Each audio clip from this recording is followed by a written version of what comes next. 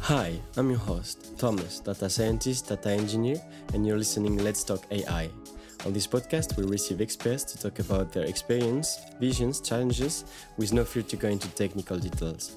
If you're looking to learn more about AI and related subjects, you're at the right place, so make yourself comfortable and enjoy.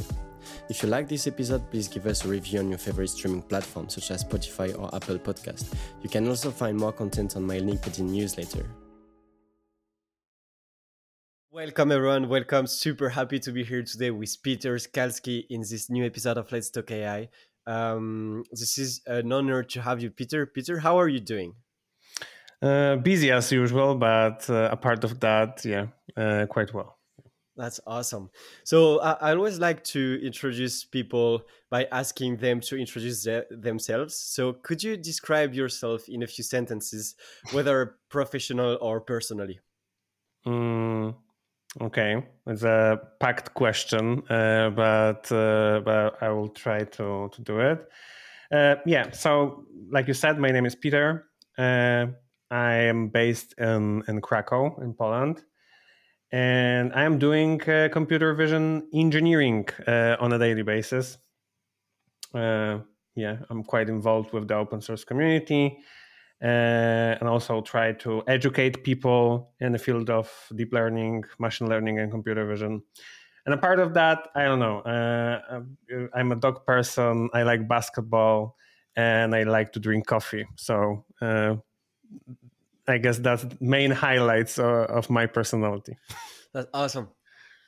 And so now that we know you a little bit better, maybe you could give us what are you trying to achieve in the field or in general?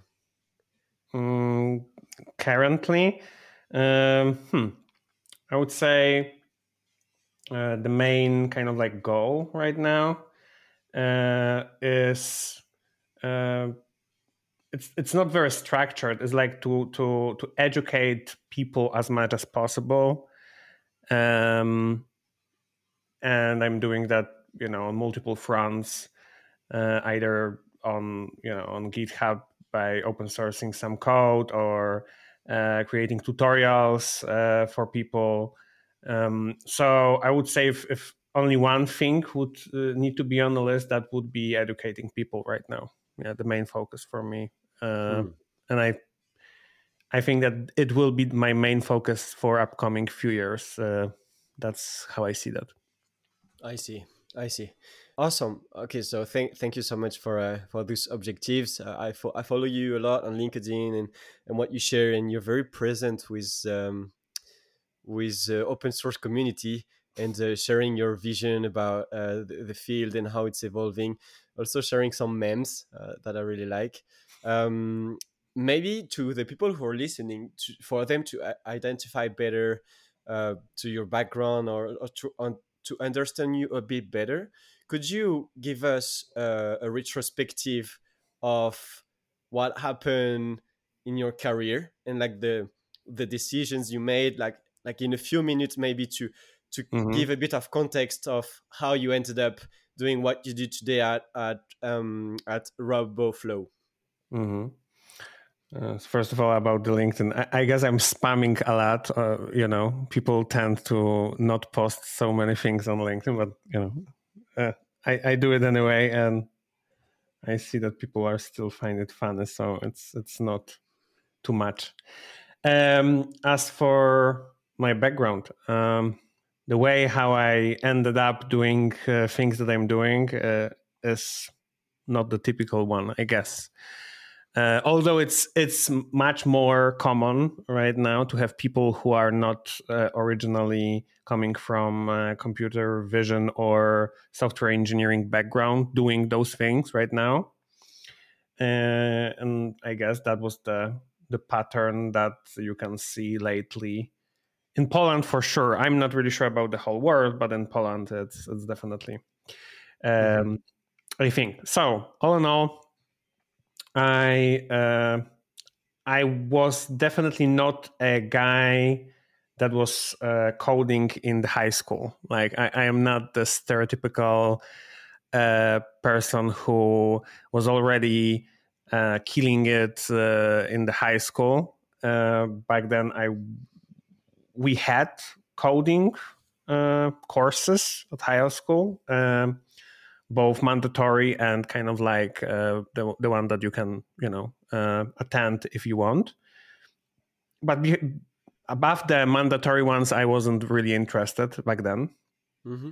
I was obviously like pretty good at math, pretty good at physics, regular stuff. And I decided to become a civil engineer. Back then, seems like a very good idea. So I done 5 years of university in Poland. It's we have public schools, so as long as you are, your grades are high enough, you can attend the university. You don't need to pay for it. Just important to mention, maybe for people from US who are listening. And I finished the university. Pretty tough, course. Pretty tough. Civil engineering is not easy. And I went to work at the construction site because in that field you have pretty much two choices. Either you go to the design bureau, basically, or you go to the construction site. In Poland, there's like design bureau is by default already like you get paid 1/3, maybe a half of what you get paid on the construction site. And for multiple other reasons, like it makes sense to go to construction site. I spent there a year. Didn't like it at all, and it's not necessarily about the kind of like the work that you do, but also how it all works in Poland. Like if you go and try to pursue career in that specific direction, you basically need to have family or connections if you want to do cool things. In any other scenario, you're basically, regardless of what you do and how good you are, you end up in this bucket of everybody, which is mixed, and you either have chance or you don't. And I don't really want to go into the details, but it wasn't really pleasant experience. So I decided, okay, I need to do something with my life because I don't want to do it. I invested 5 years, maybe 6. But all in all, in the context of your whole life, 5 years is still, you can decide, okay, I'm doing something for 5 years and I still don't want to do it anymore. So I was looking for other options. And, I have friends, fortunately, who were there at the time when I was on the crossroads, let's call it. Funny enough, one of those was actually my teacher at one of the courses at the university. So he was actually a person who finished civil engineering, had PhD in it, was actually teaching at the university, but then decided, I don't want to do it. I will do coding. Yeah. So he was one of the people who said, it doesn't matter. 5 years, I spent, 10 years and I still decided to start coding. You can still do it. So that was one of the people. And another person was like a person who I was together at the high school. And he was really good at coding. Back in the high school, he was doing the coding and I was not doing the coding. Okay. And he said, that can be interesting for you. You have the right approach, or you have the right mindset. Try it. So I did try it for a few weeks. I decided it's pretty cool. So I said, okay, I'm going to the university once again. And that was like decision that is pretty hard to make the moment that you actually go to an actual job, and then you need to say, okay, I am already this person who has a job, who finished the university, and I need to right now go back to the university. This doesn't really matter. It doesn't really make sense. Yeah. So that's why people frequently decide for boot camps, I guess, because they try to find the easy way out. I went the hard way, decided to go back to the university. But I switched jobs like almost immediately. So the most important part is that even though that I was not coding at all, basically I still got the job as like very beginner coder in PHP and SQL. So that was interesting time. But I was doing a little bit of JavaScript, and after 9 months, I got another job at the software house, or no, let's call it software house. But most of the good practices that I learned were there. So I was still earning way less, but after a year I was already coding, and I thought that it's a main priority. Like you need to start code like as early as possible, because I was already like 6 years behind. I couldn't spend like 3 years at the university and then decide, okay, I now I will look for a job. Yeah, so Yeah. I started to work there, learn JavaScript, which is pretty important, because at the university I got interested in computer vision, first in statistics and then in computer vision. But it's pretty hard for a person who is like on the first year of university to get actual job in computer vision. That is pretty hard. Pretty hard. It's easy to get job in JS. At least it was. I'm not really sure about the current situation on the market, but it was pretty hard for somebody who was on computer vision. So I said, okay, I need to do something to stand out. Yeah, if somebody gets my resume, how do I stand out? Which is a question like I get like frequently. Like how do I get my first job? Like you need to stand out. People get the resumes, like hundreds of resumes. What is the difference? Like everybody done courses. Everybody done courses on Coursera. Everybody was in university. What can you do? So I was thinking, okay, I learn computer vision in my free time. So maybe I will try to kind of like document my learning process to some extent. So I started to do Medium articles. And like in theory, those articles were pretty basic. I was talking about, how to code a neural network from scratch in NumPy. Yeah. So the part from scratch was the hook, because generally speaking, there is like hundreds of articles about what is deep neural network or what is convolutional neural network. But the moment that you start to actually write that neural network in NumPy without any of the high-level libraries, first of all, you learn a lot, like how it actually works.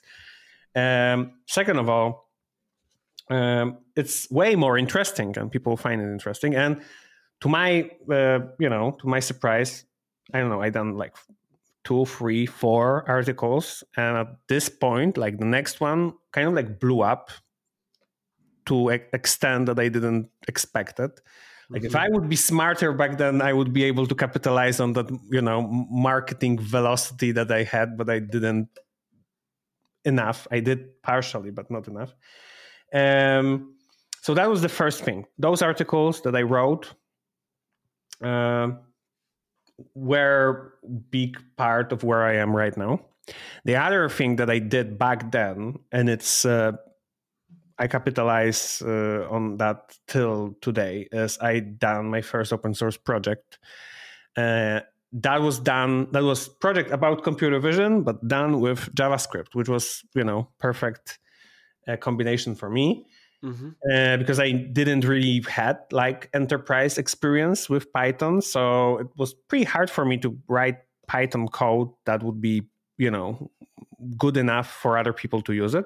But I was pretty comfortable that I can write JavaScript code that other will be able to use.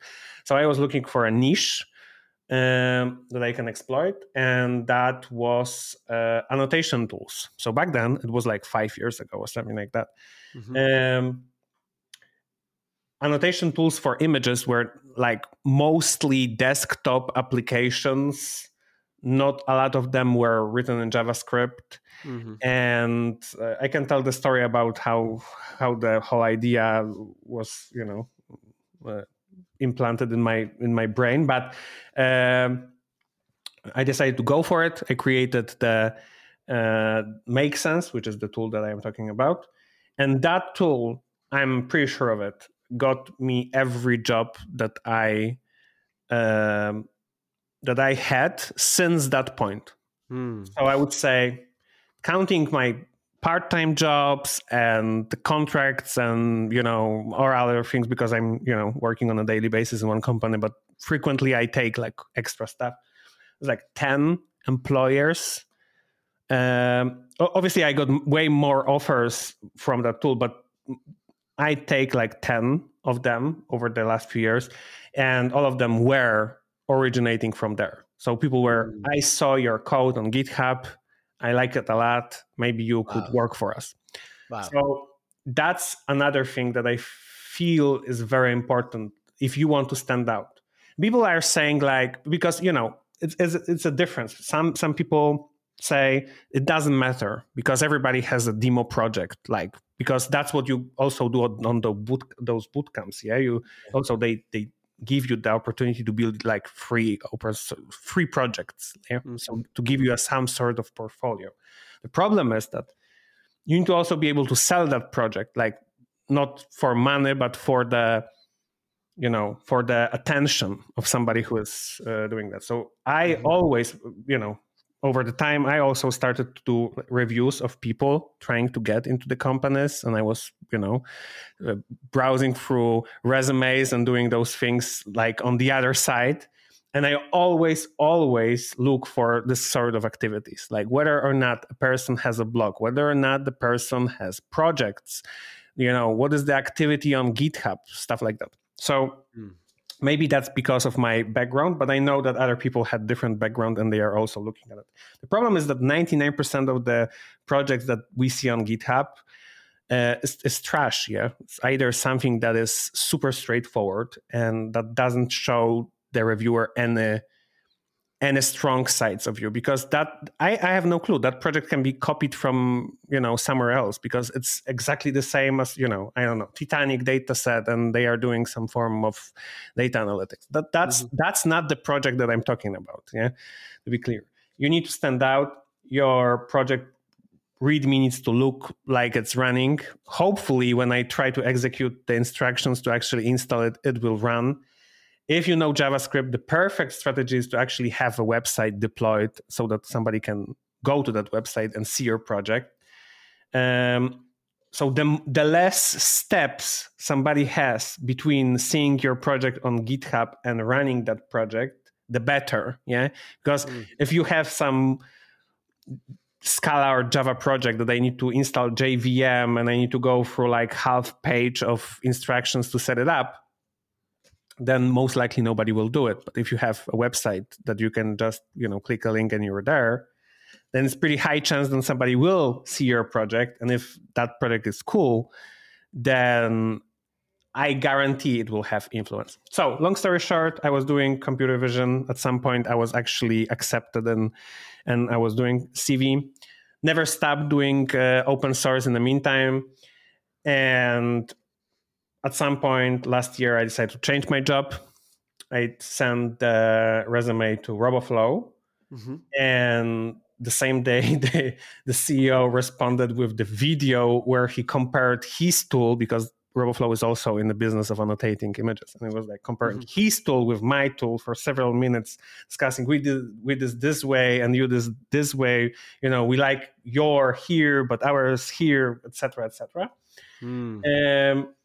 So yeah, that's another job that straight away after that answer, I knew that we are on the same wavelengths, and openly they said that they are hiring me partially for other things, but also because of that tool. Yeah. So to compact everything into one sentence, I would say do things that stand out.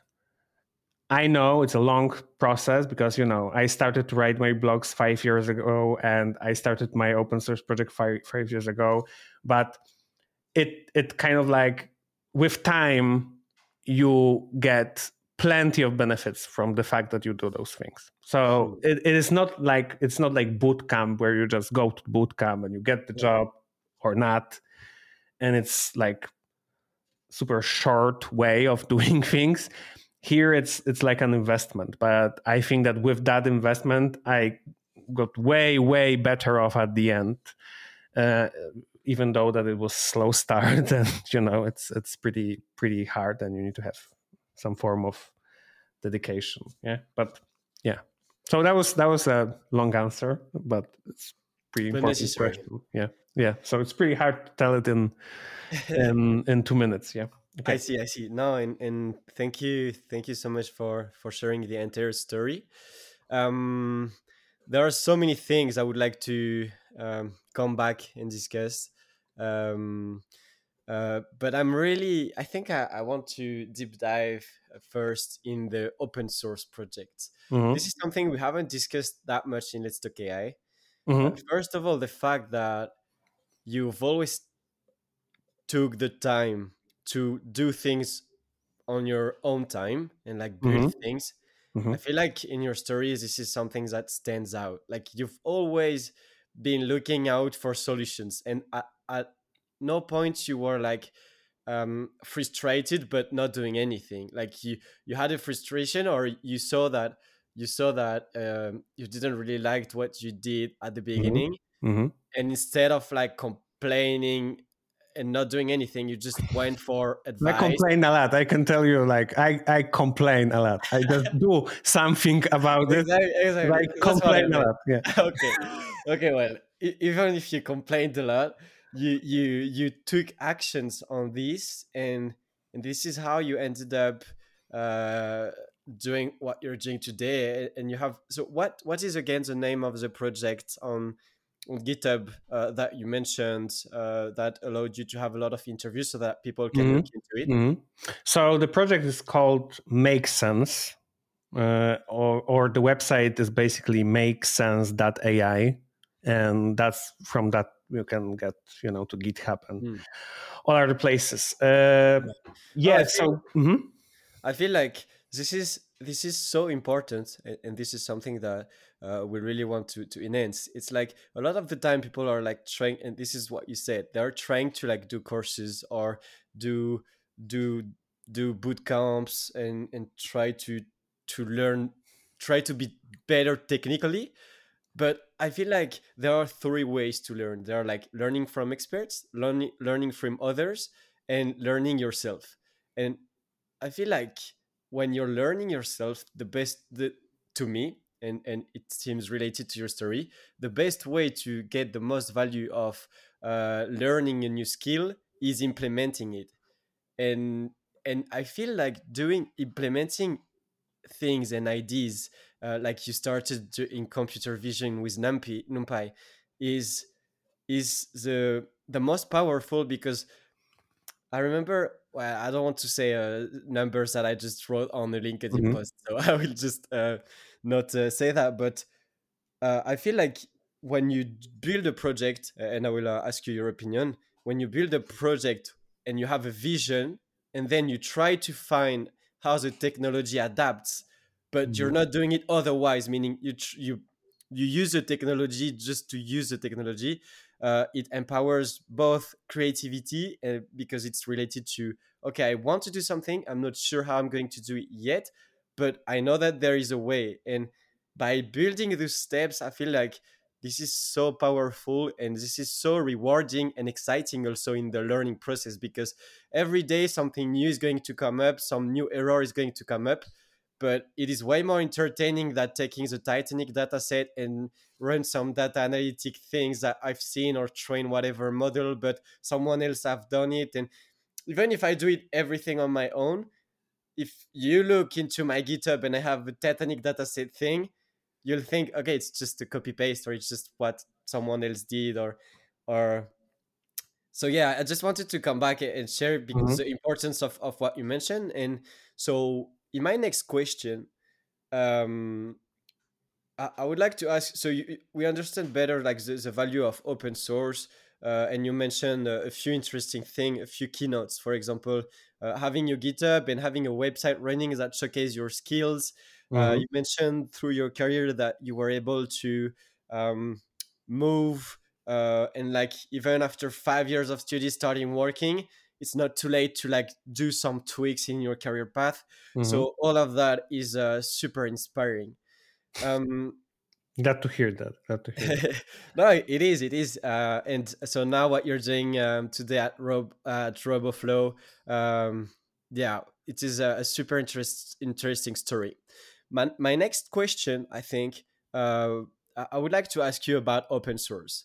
I would like to ask you, can you explain better like how the open source community works, and what's one of your proudest open source project, and maybe can you take us through the process of building this repo that a lot of people have been looking into? Hmm. Maybe if you have another example than the one we discussed before. Hmm. Okay, so um, generally speaking, um, right now I have the first job. That's the first time in my life that I Mhm. do open source projects and I get paid for that. Yeah, This is so it is sweet deal for sure. But many people forget about that the large majority of people who are doing open source projects, they are doing that for free. Um, and that comes with few asterisks that we need to remember. Yeah. First of all, somebody is doing that after work. Yeah. Um, there's a high possibility that that code is not the best in the world in terms of quality, and people tend to forget about that. Second of all, still, even if it's not the highest quality, you still owe respect to those people who are doing that Mhm. and don't get paid for that. Yeah. So I Mhm. am fortunate enough to have an opportunity to do code that is open source, and I get paid. But most of those people don't, and I have a lot of respect for them for spending the time. So that's a pretty important stuff. And I know because I spend more. I joke sometimes that the GitHub is the social network that I tend to use the most because I spend so much time over there and I meet so many people along the way.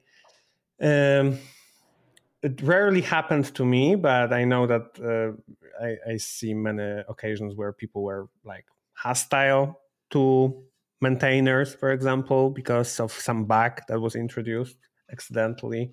Mhm. So just remember that many of those people don't earn any money. Many of those projects are maintained by non-profit organizations that don't have any angle when it comes to earning money on that project. Yeah. Mhm. And I could even argue that many large organizations like not necessarily steal that idea, but if that project is maintained under very open source license like Apache or MIT, then it happened many times that suddenly that project is forked and recreated by some gigantic organization who is earning money on that project, and that is happening. So Mhm. kudos and a lot of respect to those who still maintain those projects. So that's one thing. Second of all, if we want to talk about the project that I contributed or created over the years, yeah, Make Sense is one of them, obviously. Um, I have one more large project that is directly tied to my blog post. So it's I Learn Deep Learning. Mhm. It's also on my GitHub, and it has like well over 1,000 stars at this point. Even though that I don't do anything, and it still grows for years, I didn't contribute it there. Well, it was directly related to my blog post. So all of those NumPy implementation of all of those things are there, and people are still using them. Lately, I'm doing a lot of work with RoboFlow. Um, one of the repositories is related to what I was talking about, which is sharing the knowledge. Mm-hmm. So we have a repo where I create a ton of examples for people. Basically, if there is like any computer vision model that is worth using in 2023, we try to have notebooks about that. And this is the repo that was started not far ago, and we already crossed 1,000 stars like last week on Friday, I guess. And we have one more project which is called Supervision, which is kind of like the idea on how to give people tools to implement video processing pipelines, like without really having a knowledge how to do it. And this is something that I'm super proud of. And obviously, when it comes to contributing to projects that are not mine projects or projects that are, directly related to my employer, Mm-hmm. I contributed to project. I guess the most popular would be Yola V8, Yola V5, sorry, which is a project maintained by Ultralytics, and I was helping them for some time on the engineering side around the project. And lately, I had an opportunity many times to contribute, like, small pieces into projects that are related to papers. So, when Mm-hmm. there is like scientific paper and they release the code, Mm-hmm. that's one of the main problems, I guess, right now. When I was talking a little bit about the quality. Mm. So one of the main problems of projects that are projects related to computer vision and are really projects created at academia is the quality of the code, because that's not the primary concern. But if the paper is really good and it's doing magical things, naturally people start to think about using them, Mm-hmm. and then you hit the Mm. gigantic ice mountain, or I'm not really sure how it's called in English, where it's basically, it's impossible to use it because it's, from the engineering perspective, it makes no sense. You need to do a lot of changes, and I tend to have right now time to implement changes to those repositories. So, and lately I have more time because I actually get paid for that. So, my employer is fine with me doing those things in the work time, which is awesome. So yeah, long story short, open source community is a mix of, random people just spending time after work and don't get paid for that time, and large companies who are trying to search for an angle to benefit from open source. And you need to be able to navigate in that ecosystem somehow and know what and where is happening. But you get that with time. I guess that the best idea is to just look for a repo that you are interested in, for project that seems cool to you. I guarantee you that if that project is actively maintained, they will have a ton of ideas on smaller and build big things that you can do. So, and that's also one of the things that stand out definitely on the resume. If you have big names, big repositories in your resume, it will definitely stand out for sure. So, Hmm. So well, would you recommend to the people who are listening, um, that they look into more repos, and if there is a project that they like, they contact the persons in charge of mhm. the repo so that they can work on a specific part, and then do a pull request, and like being part of the project, and then being able Mhm. to add on the curriculum is Mhm. something you recommend to do. I would say, which is also very important in my story, I always tried to use my strong sides. Yeah, so Okay. that's something that you need to remember. Like, sure, there are projects that are super cool, but if you don't have any angle that can help you out to contribute to that project, it will be hard for you. Yeah, it will be super hard for you to contribute, and Yeah. also super hard for the maintainers to describe what you need to do, because that's their job. If they assign you task, then they are kind of responsible for making sure that you do it in the way that they would intend that to be done. So always look for the strong sides, look for the projects that either you use. So I don't know, let's say there's a pandas library, for example, yeah, and you look for the contribution.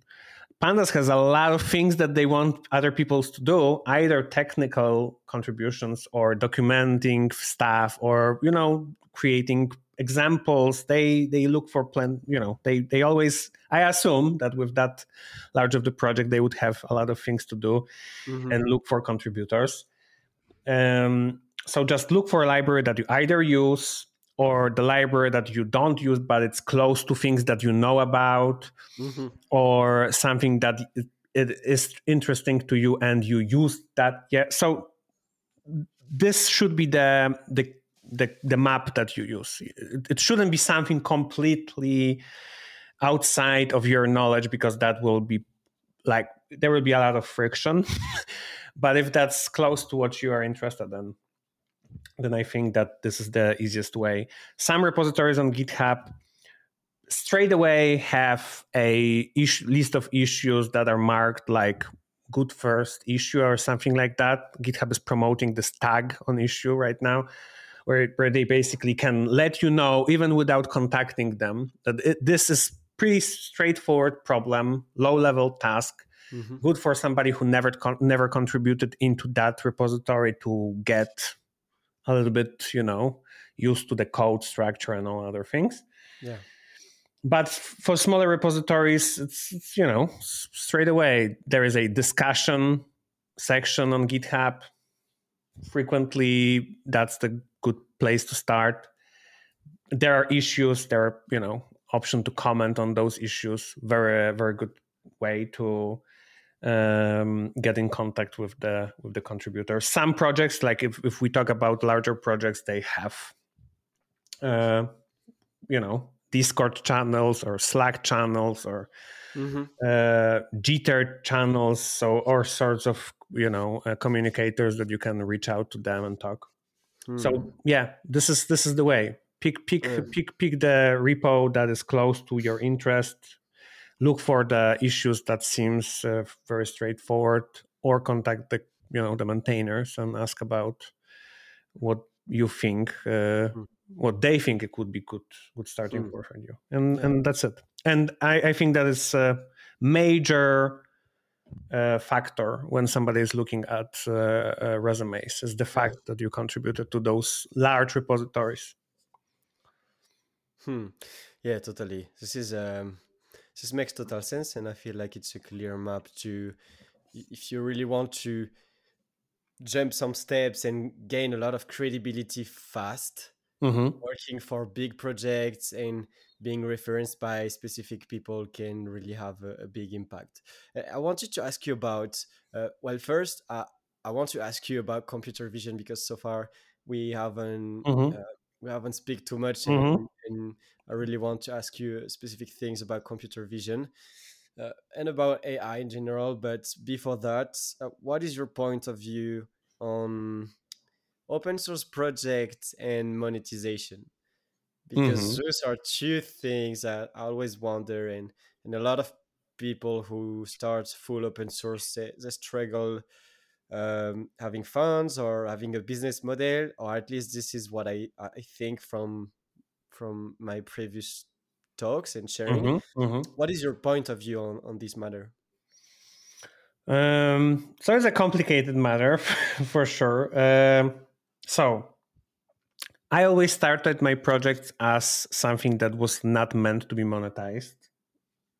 I will disclose that, but I am big boy, and I understand that people need to live and buy stuff, and they need money. So I'm absolutely okay with having a company that is running open source project. Yeah, on many occasions, how stuff happens is that you open source the project, but you charge people that are enterprise customers for maintaining instance of that project for them, like I would say, a part of the fact that AWS has stolen Elasticsearch to some extent. So like Elasticsearch was a perfect example of project that was open source, but the maintainers could sell you the service of setting it up for you and maintaining. Mm. And it's a very popular approach. Okay. And this is like the frictionless approach, yeah, because it's an open source project. You can do everything you want with Okay. that project, but if you want to have support, maintenance, you pay for the services.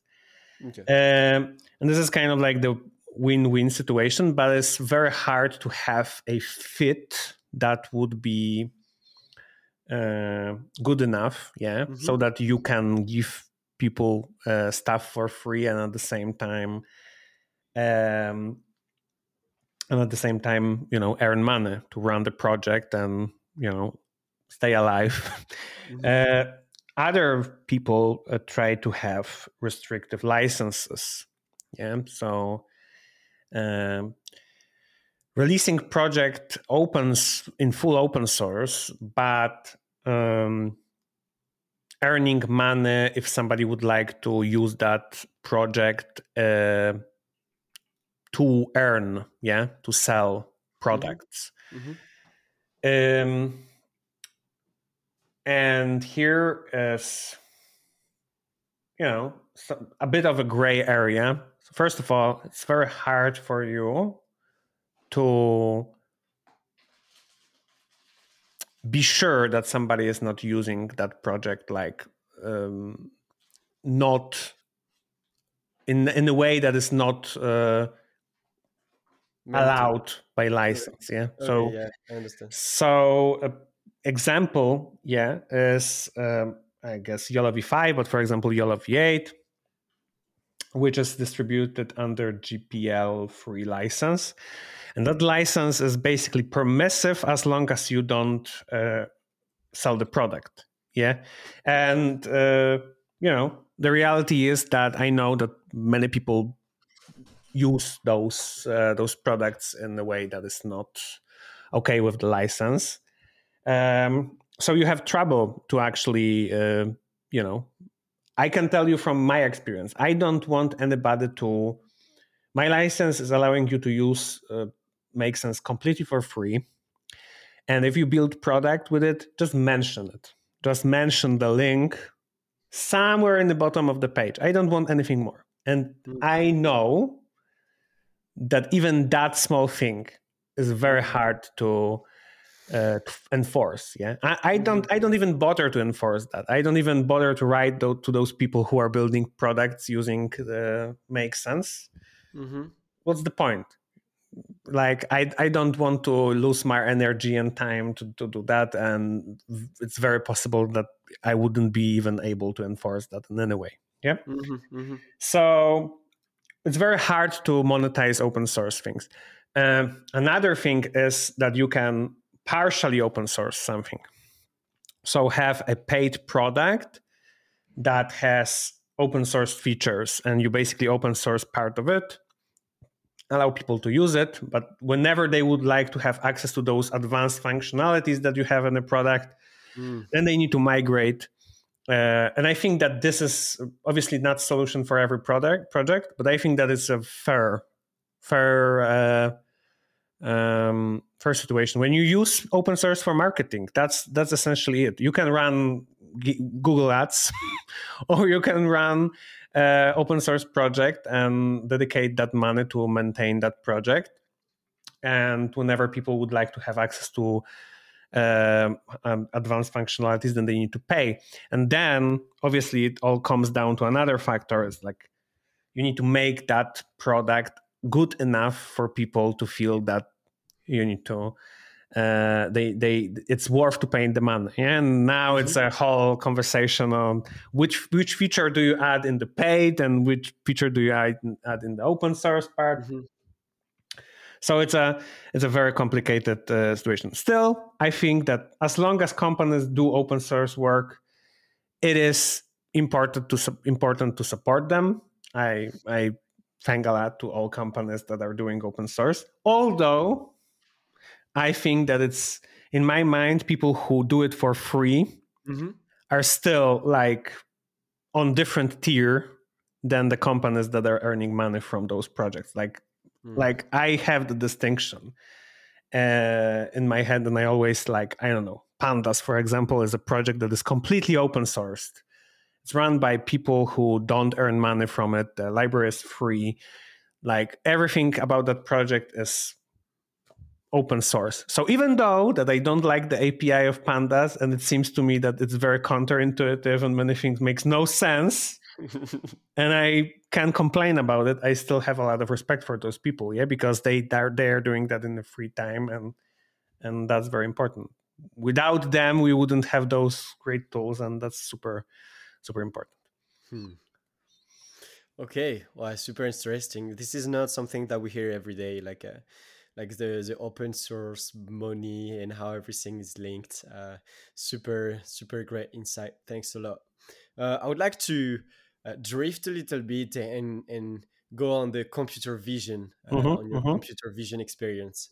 Um, I would like to do another large question because I feel like I'm learning so much from it, and I would like to have your I would like to try to capture with you and to share with the audience your vision of computer vision today and the field and how it's evolving. So, my question would be, could you maybe take us through a project that you had to do a specific thing? For example, I remember in our first call, you mentioned like how to count in a polygon zone people, for example. But mm-hmm, it can be this example or any examples that you have in mind where you mm-hmm. share a little bit the process of training a model and like the approach and maybe like your framework and then yeah and then further than that like your vision on computer vision today. So I would say those are two different questions. Like the first Exactly. one is vision on computer vision today is that this field is one of the most exciting fields that you can work right now, for sure. Okay. Obviously, NLP is right now completely, crazy if you are working there. But the reality is that there's not a lot of difference between NLP and computer Yeah. vision models right now because True. how everything evolved. Yeah, so back in the day, which is like 5 years ago, the approaches were completely different, and now because of the power of transformers and how they shaped the landscape of deep learning, the tools Mm-hmm. are very similar. Mm. So first of all, if you think about it, very exciting time to join. Contrary to many people, I think that it's not the end. Like many people think that we are accelerating so fast that software engineers in general will not survive the next decade. I think it will be completely different work than we are doing right now, but we will Mm. survive.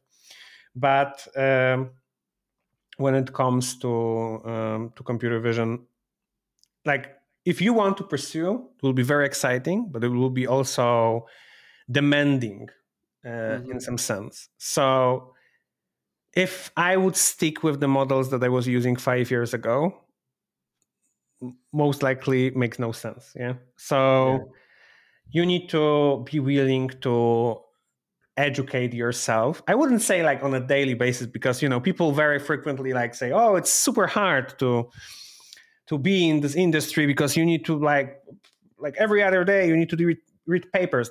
I wouldn't say it's true. I wouldn't say it's true. It's like you need to be willing to, from time to time, spend weekend reading stuff, running some demo project, be open-minded and don't have this approach that, oh, I learned the right way to do those things. And that Mm-hmm. right way will be the right way for the next 20 years. Yeah. Because, okay, let's go with the example that you said. Uh, let's say that you need to count like very real life scenario. Yeah. Mm-hmm. Like Mm-hmm. computer vision is very exciting, but at the same time, many of those use cases are repetitive. Yeah. So you have very similar problems frequently. So let's say counting cars on the road. I don't know, the left lane. So how many cars do we have on the left lane, and how many cars do we have on the right lane? Typically, what you would do is you would kind of like obviously have detector that can detect cars, can be any detector, because car is part of Coco data set, with most of the detectors are pre-trained on. So you get the car kind of like for free. And then you need to build some logic to be able to understand where is the left lane, let's for example say. What does it mean? Usually how you do it is you try to make the camera stationary.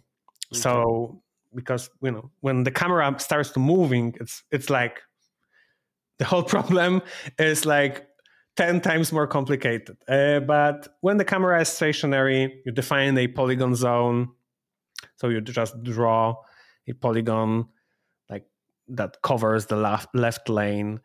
You do some clever math to be able to say that some point of the bounding box is overlapping with that lane, or it's completely within that polygon, depending on your, constraints and, what the customer thinks that is the right choice. And you count. That would be the, old school way. So detection, definition of the zone, filtering of detections based on the zone, and some logic to count.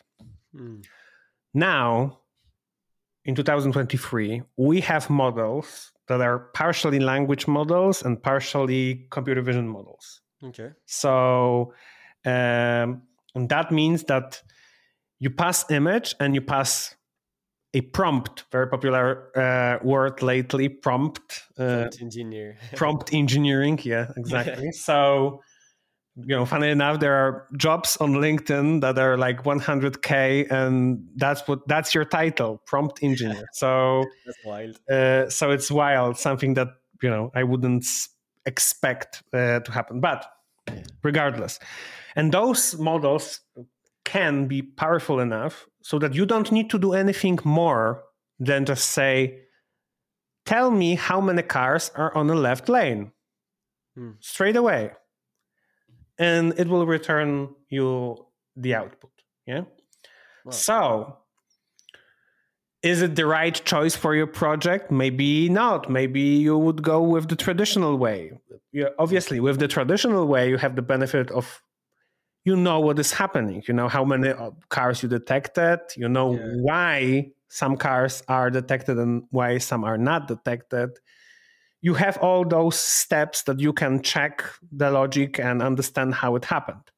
Here you have kind of like the black box. You just get the answer and that's it. But it is possible, yeah?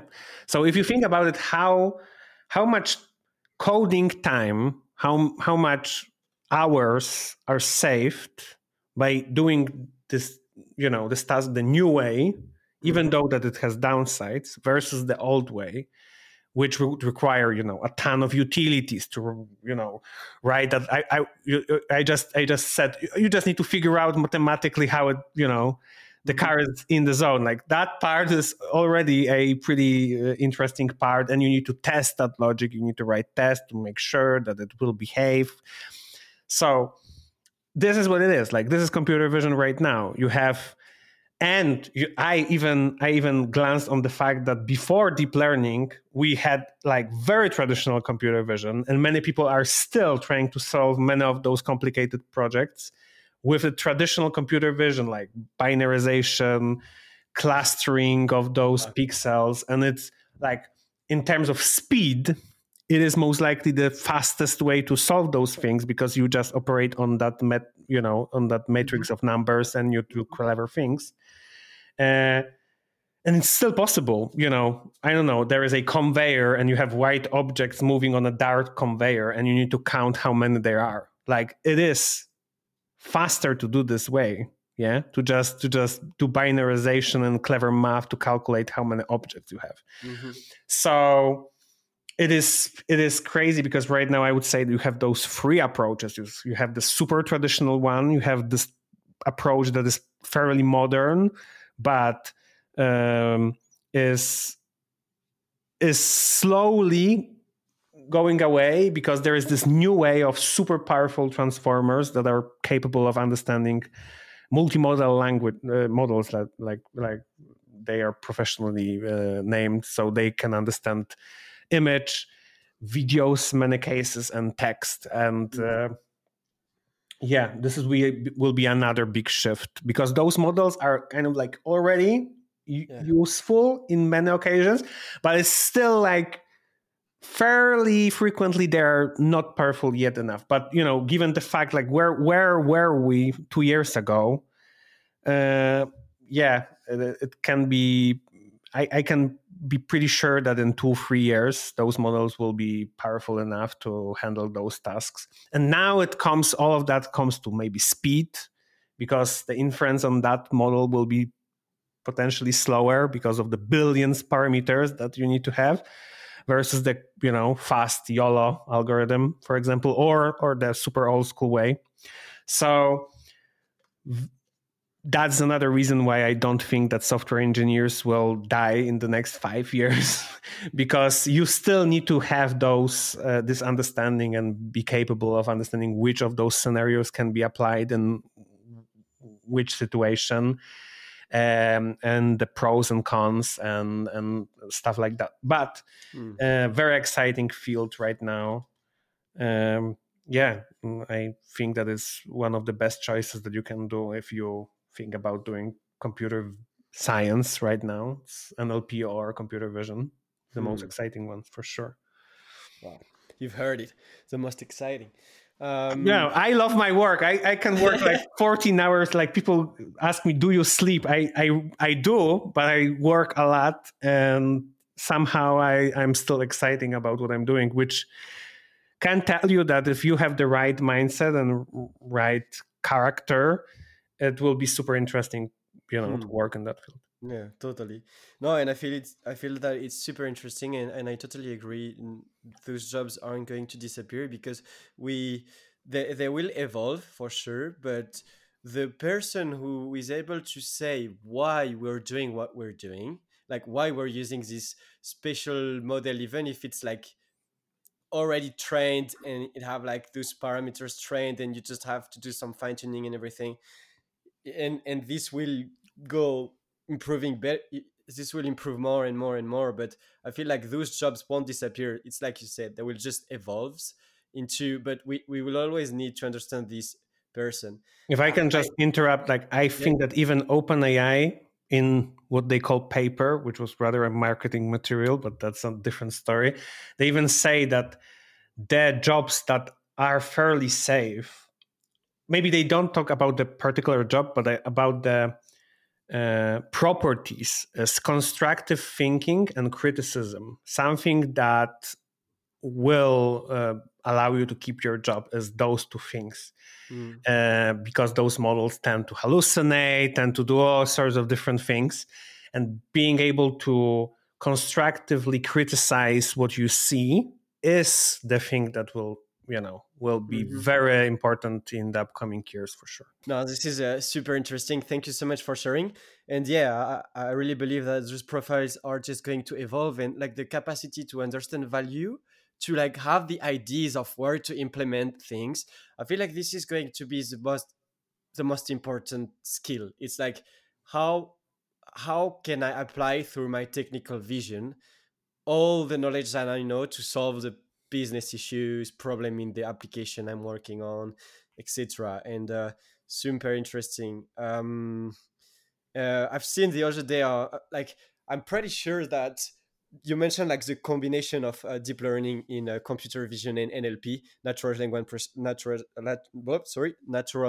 processing, and I'm pretty sure that very soon we're going to have assistants that can do things for us while we work, like kind of Jervis in Iron Man, like where he's like, okay, Jervis, increase this by 70%, or what should be the approach, or what should be more appropriate with that. And I truly feel that one skill that is going to be very interesting is how how AI is not going to replace people, but how AI is going to enhance the capacity of ones to go faster through the ideas, the construction, like building things and getting things done. And I feel like this is a big this is something that is not too far from now. I wanted to ask you about what do you think about that? I have plenty of discussions about it lately. One with my friend yesterday, I guess another one like a week ago also. So I talk about those things constantly. So I think that, to be fair, there will be plenty of jobs who will be replaced. I think that's the reality. Yeah. So or if not fully replaced, the amount of work simply in that field will force people to change career paths Mm-hmm. because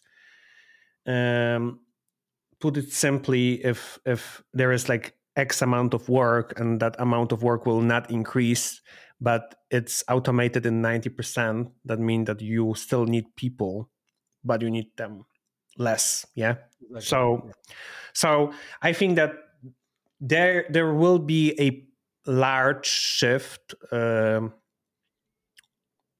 in that area. That I think that there will be a lot of positive and negative stories that you will hear about.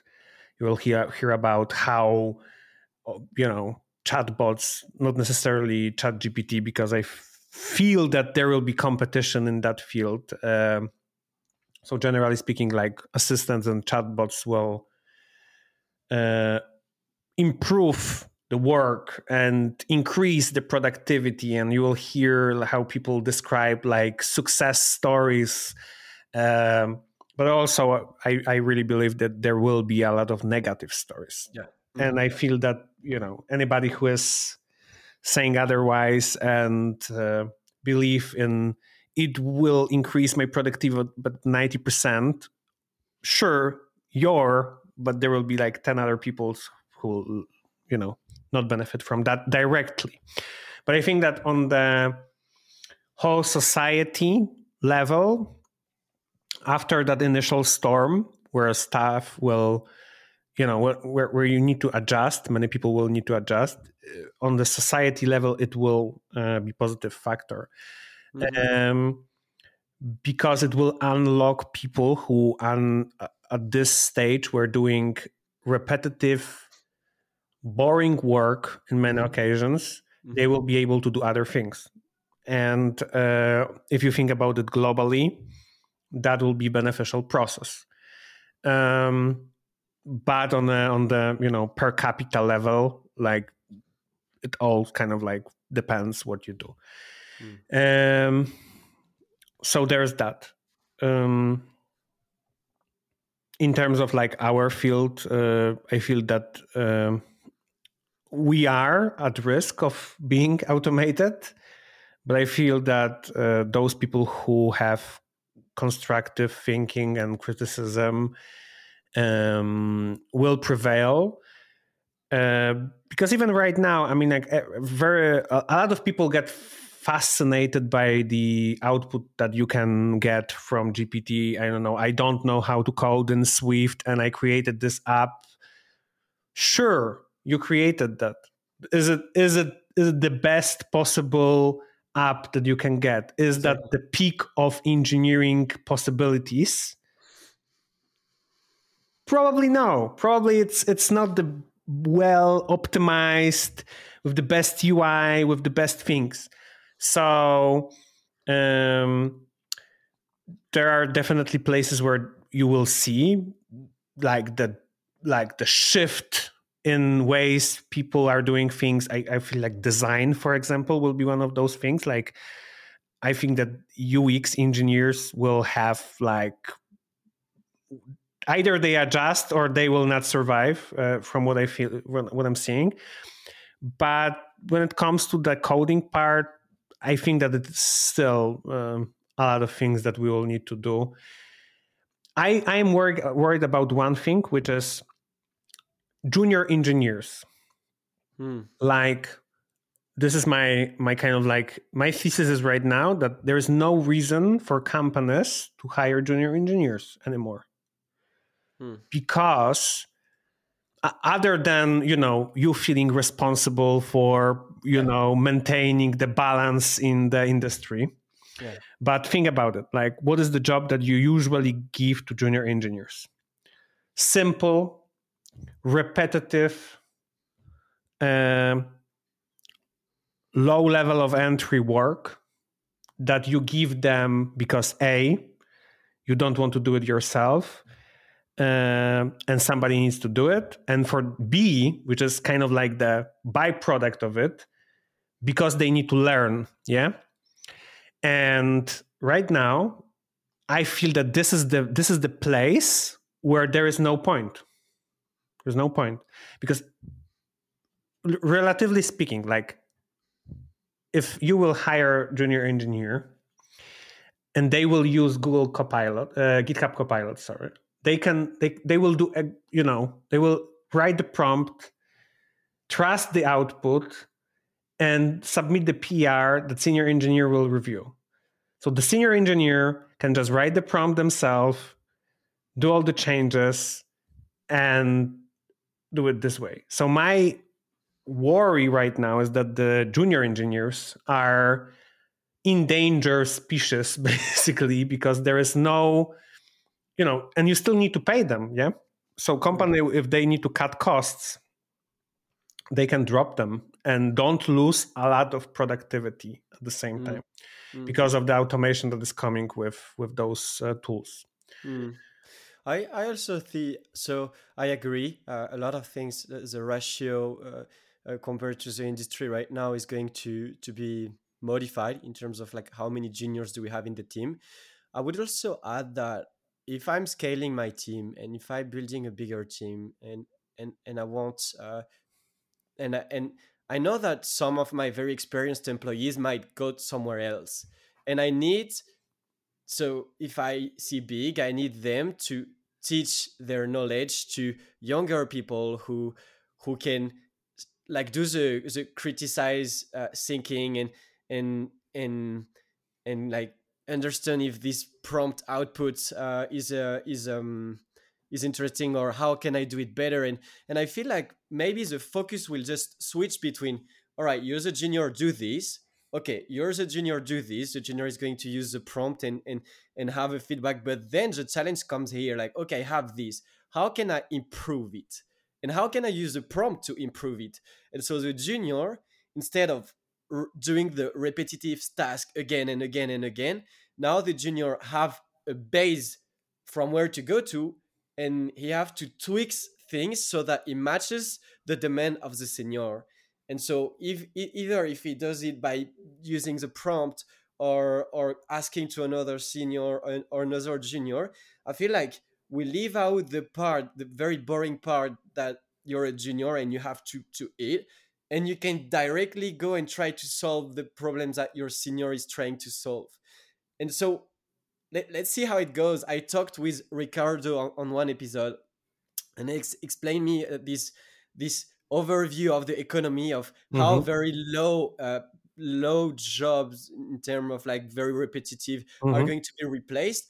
But one interesting economy should be, all right, so now that those jobs are being done by robots, we're going to create a tax on the person who is having this robot and who is generating this money.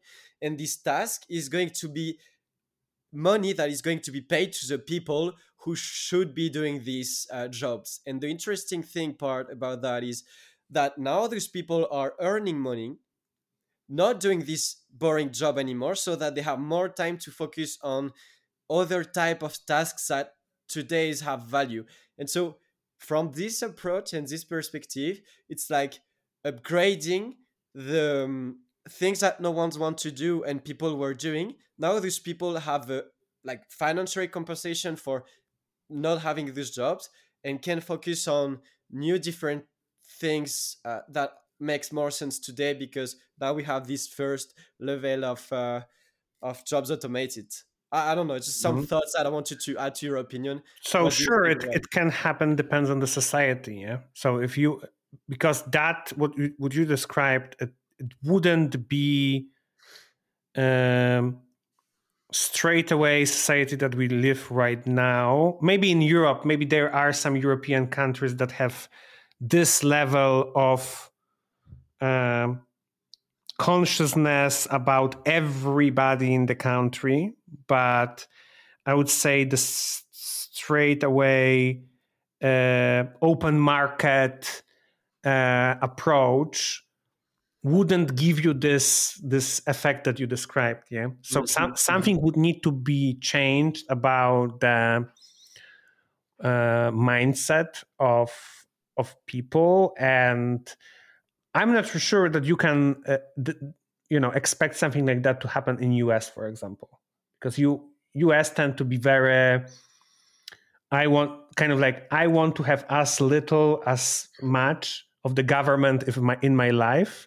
Yeah. And what you describe right now is kind of like the government enforces that mechanism so that Mhm. the balance in the society is prevailed. So I would say it can happen, but it will require a little bit of influence, and you know, it's I can imagine a scenario that is significantly worse than that. So we just need to. So that's one of the things that I feel right now is very important. We just need to educate people. Like this is happening. That this is potential scenario. This is potential future.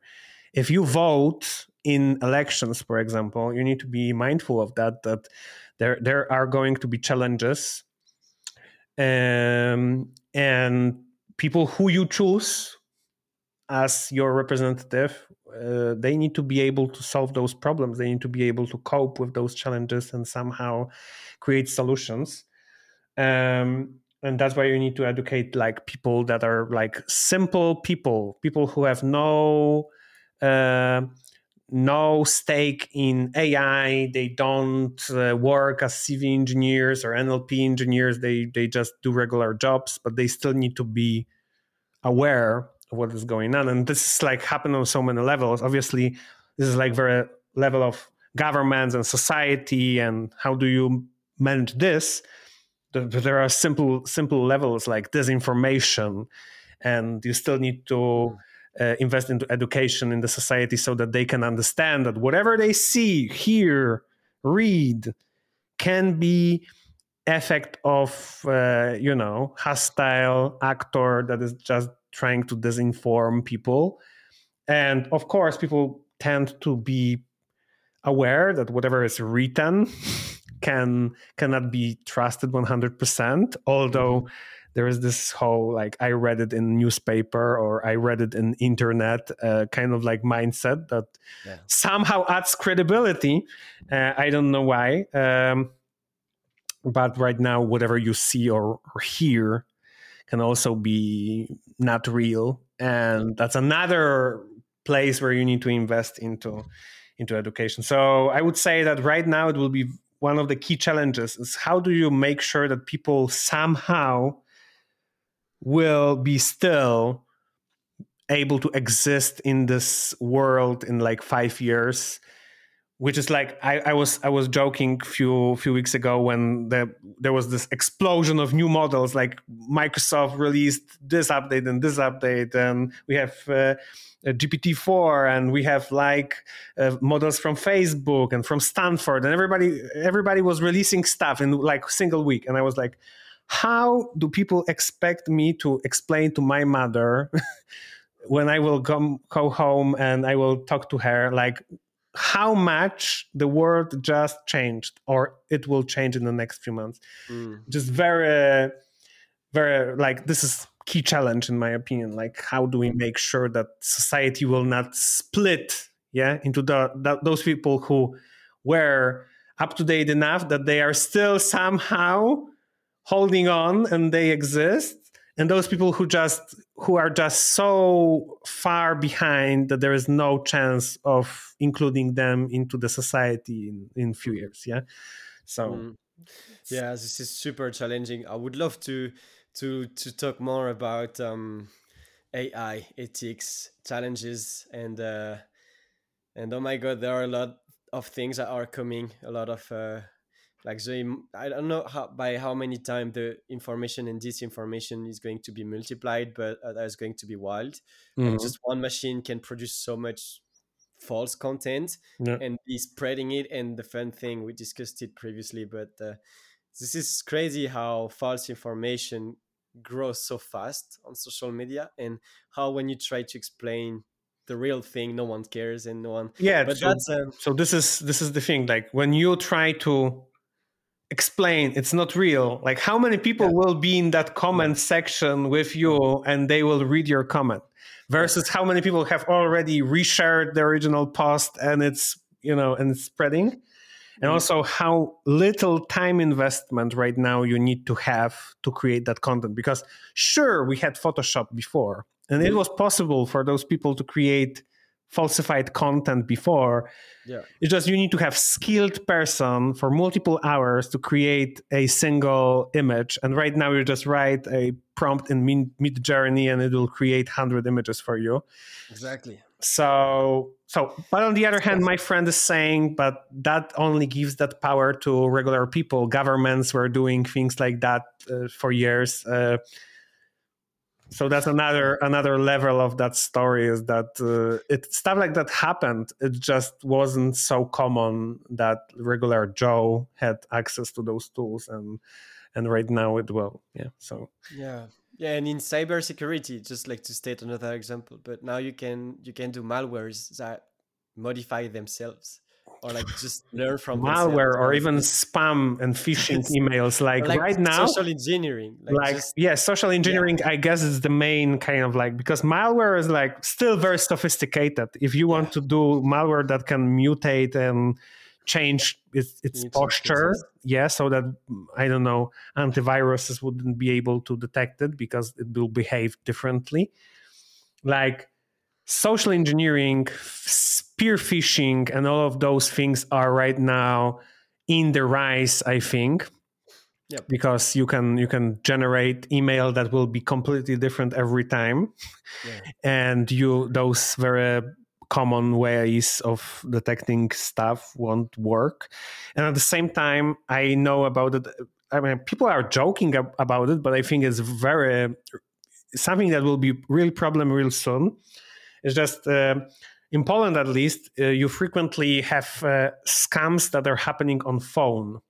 Like Mm. somebody is calling you pretending that it's somebody else and they need money. I don't know. It's your grandchild that has some accident and he needs to have like 30K, whatever. Yeah. And Mm. right now, people are already thinking about, now it can actually, the person on the other side of the phone can actually speak the voice of your grandchild, potentially, for example. Yeah. Yeah. And that opens up, like, people are already joking that you need to have safe word that you will say whenever stuff like that will happen. It's just, I don't know, it's like banana, it's really me, whatever. Yeah. So that people would know that it's actually you. Yeah. So it's like, it's like Yeah. crazy from that perspective. Yeah. No, totally. I feel like big goal is like how regulation and how like privacy of people are going to be, because since the beginning, it's like when one technology improve on like the offensive side on cybersecurity, then the Cat and defense mouse improve game. with Yeah. other tools. And it's like Mhm. it have always been like that. But now that it's going so fast and there are so many ways to do things, and I don't want to state IDs, but there are so many things. This is so challenging for the defense part because the attacks can grow in a lot of directions. So how do we make the defense grow in all these directions? And maybe we'll have to find innovative ways to like do things differently, or but this is to be seen. And this have been a long time since we started, and I also want to respect your time. I think you might have some appointments, so I have, if that's cool with you, two little questions to finish. Sure. So the first one is, how can people look more into what you do? Like, you have LinkedIn, you have GitHub. Do you have other Hmm. places where people can reach out to you or learn more about you? Hmm. So the thing that I do is mostly GitHub and YouTube. Okay. But being on my GitHub, you will find the YouTube link for sure. And the place where I respond to people writing to me is mostly LinkedIn. Okay. I know it's typically in tech, it's mostly Twitter for many people, Yeah. but for me, it's mostly LinkedIn. So if you want to reach out with any ideas, or I don't know, just to say hi or whatever, it's there. There I'm Awesome. the most active, let's say. I'll put all the link in the description. So last question. It is, well, first of all, before the last question, thank you again, Peter, for coming on the podcast. I No enjoy so worries, much my pleasure, my this pleasure. this speaks, and I look forward to learn more about what you do. You're one of the Christine recommended to contact you. We've done an episode recently, and Hmm. your job is very inspiring, and your vision too. So thanks a lot again for coming on the podcast.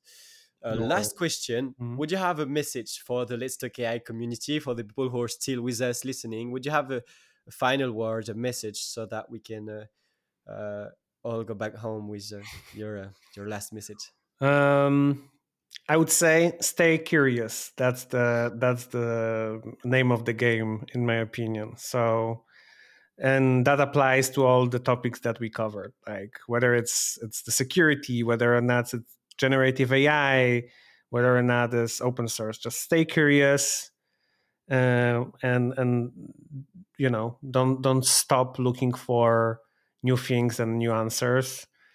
And that's the best strategy to move forward, I would say. So yeah, that would be it. Okay, you've heard it. So stay curious, guys, and I'll see you in the next Let's Talk AI episode. Have a wonderful day. Thank you, Peter. Thank you very much. Congrats, you've made it to the end. I hope you had a great time and that you learned a few things. To learn more about AI, you can subscribe to my newsletter or check the blog. And to support the podcast, you can give us a review on Apple Podcast or Spotify. You can also share it with 2 friends, colleagues, or family members that might be interested. I wish you to have a wonderful day. Bye.